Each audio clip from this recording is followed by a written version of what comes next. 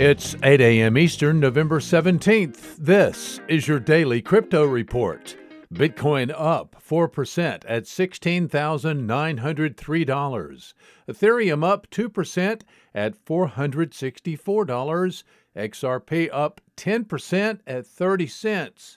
These are your leaders by market cap.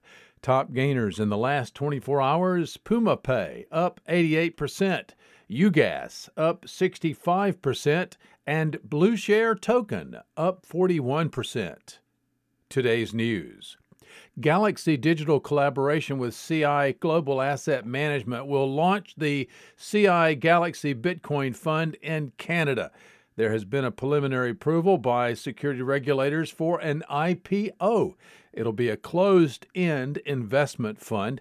It will directly invest in Bitcoin and will be priced using the Bloomberg Galaxy Bitcoin Index. Probably going to be fabulous.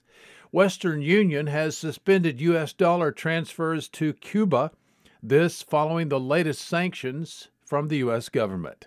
And finally today, the U.S. Patent and Trademark Office has awarded a patent to IBM for a blockchain-based consensus model envisioned for use in handling transactions within multiplayer games with a larger user base.